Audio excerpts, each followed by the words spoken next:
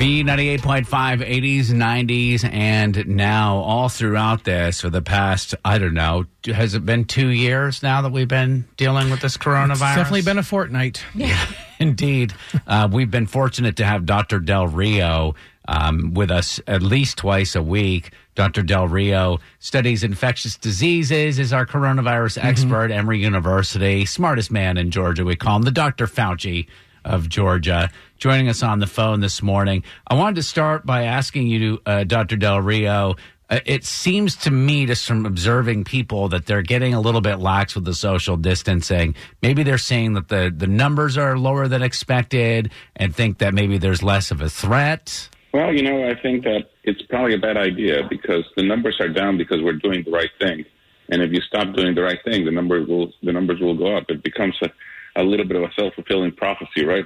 We're doing better, so we don't need to do more. And then you start doing less, and then numbers will go back up again, and we'll be back where we started. Speaking of the numbers, it looks like Georgia's peak is going to be May 1st, where I think originally it was around like April 23rd or 26th. Does that kind of move back our state opening back up because now we've hit a peak of May 1st? Yeah, I mean, I think you probably want to wait until you peak before you decide to reopen the state up. Because otherwise, right now, again, models are models, right? So you look at them, but the good thing is we're pushing the peak back. And as the peak is being pushed back, if I look at this correctly, there's no bed shortage anymore. And the number of ICU bed shortage, which used to be about 800 ICU beds, is now down to 200 ICU beds. Oh, so in wow. other words, flattening the curve, what that's doing is actually bringing patients, instead of getting a peak, think about it, instead of going up a really tall mountain, you're going up Stone Mountain, right? It's a little bit of a hump. It's not a very, so it may take longer to get to the other side, but on the other hand, it's not going to be as hard. So flattening the curve is letting us to be ready, and that's the whole point of flattening the curve, is you're spreading the patients out. And as you're spreading patients out, you're now not needing as many resources, and you're able to take care of people. And I think that's a critical component. So I don't see that as a problem. I see that actually as something good, right? We want to be sure that we spread patients out enough so they don't come all. Are you calling Stone Mountain a hill? Have you ever tried to climb that? Well, it's certainly not it's not Everest. Dr. Del Rio, Oprah is actually going to do a special today on Apple TV, primarily focusing on African Americans and their risks. Are you seeing that at all? Are African Americans more at risk than the other people or other minorities or Hispanic people or anything like that?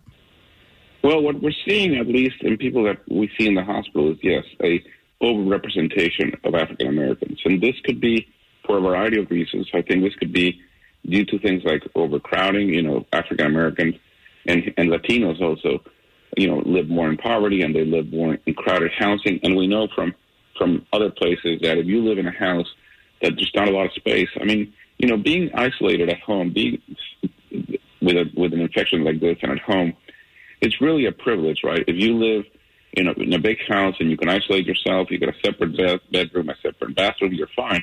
But if you live, 4 or 5 family members in a small apartment, especially if that is multi-generational, right? If you have grandparents and children and everybody living in the same household and they're all living together, then transmission is going to occur to the entire household, and therefore you're going to see a lot more cases. So, but we are seeing an increase in African Americans, and it may very well be also because they have more, there's disparities in underlying diseases. There's more hypertension, there's more diabetes. So we're trying to understand what's going on, but I think there's a variety of different things that is driving that. But yes, we're definitely seeing it. My family in Vermont is in a multi-generational house, and what we did was I got on the phone and I said, all right, who's most freaked out about catching coronavirus among the young people? And the person that raised their hand, I said, all right, you're the designated person to go out, because when you come home, you're going to make sure you wash your hands and you're a little bit more careful, because 74-year-old mom living in the house, she's the person that we really want to protect on that. And that's what you want to do. You want to protect your elderly, because really the population you want to protect and prevent from from getting sick are precisely those people over the age of 65, and that's where the risk is. Dr. Del Rio, I saw that the FDA approved a saliva-based test. Is there ever going to come a time where everybody is going to be able to get tested, like, maybe see if you're among the majority of people who showed zero symptoms or less symptoms, but you're just kind of curious, have I already had this? Am I out of the woods? Yes, I think, as more testing and more types of testing become available, I mean, we're not quite there yet, but I can envision in the near future, having a test that you can do almost at home, right? Very not dissimilar to a pregnancy test, for example, and something you can just do at home and that will allow you to know whether you're infected or not. Do you think those tests will come first, or do you think the kind of like a vaccination for it will come first? I don't know. Vaccines are going to take some time. I think we're getting more tests. I mean, there's tests now that, they're being developed to be able to tell you if you have if you've been exposed to the virus, or if you have evidence of the virus in your blood. So a lot of different testing methodologies are coming out. And I think what we definitely need is to have more testing available and accessible to everybody, because it's going to be critical that testing becomes, rapidly available and accessible. And then that we act on the testing. If somebody's found to be infected, we immediately isolate them. We immediately put them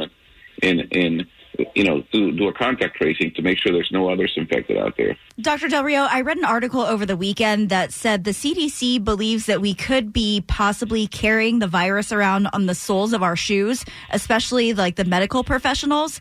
Do you think there's any truth to that? And if so, what do you suggest that we do? Well, I think we shouldn't be licking our shoes, right? Darn it. I have a 5-year-old. I worry about him like crawling around. I mean, he's not really crawling right now, but if you had a younger kid crawling around on the floor, you walk in with your shoes from the outside, or is that just ridiculous? I think it's pretty unlikely. I think, at some point in time, we can be to a level of paranoia that I don't think is good. I haven't seen that article from CDC saying that you can carry, virus in your shoes. But, again, at the end of the day, what you want to do is use common sense. And I think, hand washing, hygiene, continue to be important. I worry about getting too paranoid and, thinking that we need to basically burn all our clothes on a daily basis. I mean, there's got to be a limit. There was a woman in North Carolina along those lines who said that she got coronavirus despite the fact that she hadn't left her house. Then she finds out she got groceries delivered by a person who is tested positive. And she's like, I had no idea. I think it's important to reiterate that it does live on surfaces. So you do need, if you get groceries, how should you treat your groceries? Well, again, I think about hygiene. I think about common sense. If you're getting something delivered, take it inside, unpack your groceries, put them in the refrigerator, in the pantry, and then wash your hands. Take whatever containers, bags there was on, throw them away, wash your hands. I mean, almost every step of the way, as you're doing things, wash your hands. And very importantly, as you're doing that, do not touch your face, because that's the problem is when you touch something, you contaminate yourself, and then you touch your face. And when I say your face, is really about touching your mouth, your nose, your eyes. And this time of the year is hard, with all the pollen out there, we're frequently just scratching our nose and scratching our eyes. So wait, I'm supposed to go to the Chick-fil-A drive-thru like we've been doing 2 or 3 times a week and not eat my food in the car, wait till I get home to wash my hands? Or have a hand sanitizer with you, right? Okay, I got to eat that in the car. I just have to. Yeah, you hold on to it comes in a bag, so you hold the outside of the bag, and you just sort of shimmy it out there like normal. Dr. Del Rio, yesterday I was watching a press conference with your buddy, Dr. Tony Fauci, and a member of the media asked him about his comments and asked him if his comments were made voluntary. And it seemed like he got a little insulted. I was almost a little insulted for him. Do you get that sense at all? Like maybe are they trying to make him a villain or pit him against the president? I mean, what is that dynamic like? I really don't know. I think sometimes what we got to do is just see the facts. And I think he's a straight talker. He's going to say what it is, and he's going to not hold back his thoughts. If I know something about Dr. Fauci, is that he really doesn't care about politics. I don't even know what his political affiliation is.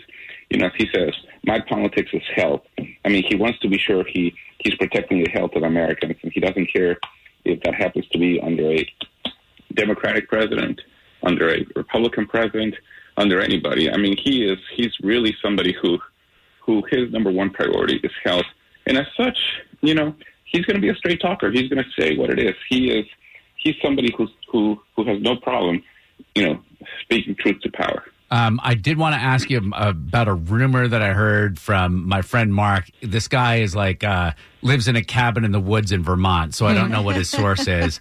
But he says that coronavirus, he said, I don't want to get it because it causes permanent lung damage. Is that true or false? Well, we know that in people that have underlying lung disease and, who already have lungs damaged by something else, smoking or something else, asthma, cystic fibrosis, if you get coronavirus and you get pneumonia with the coronavirus, the scarring in your lungs may actually give you more injury to what you already had. So, yes, in that circumstance, that could certainly happen. If you get pneumonia from coronavirus, it's a pretty severe pneumonia. And recovering from that pneumonia is not straightforward. So it's not surprising that something like that may happen. So if you think you're starting to get symptoms, how do you avoid getting pneumonia, or is there no avoiding it? No, it's really no avoiding it. That's the challenge, right? The first thing you do is you don't get coronavirus. Right. I think that's a good place to leave it. Right. Thank you so much, Dr. Del Rio, as always. What a great worth of information you are. Okay, guys. Have a good day.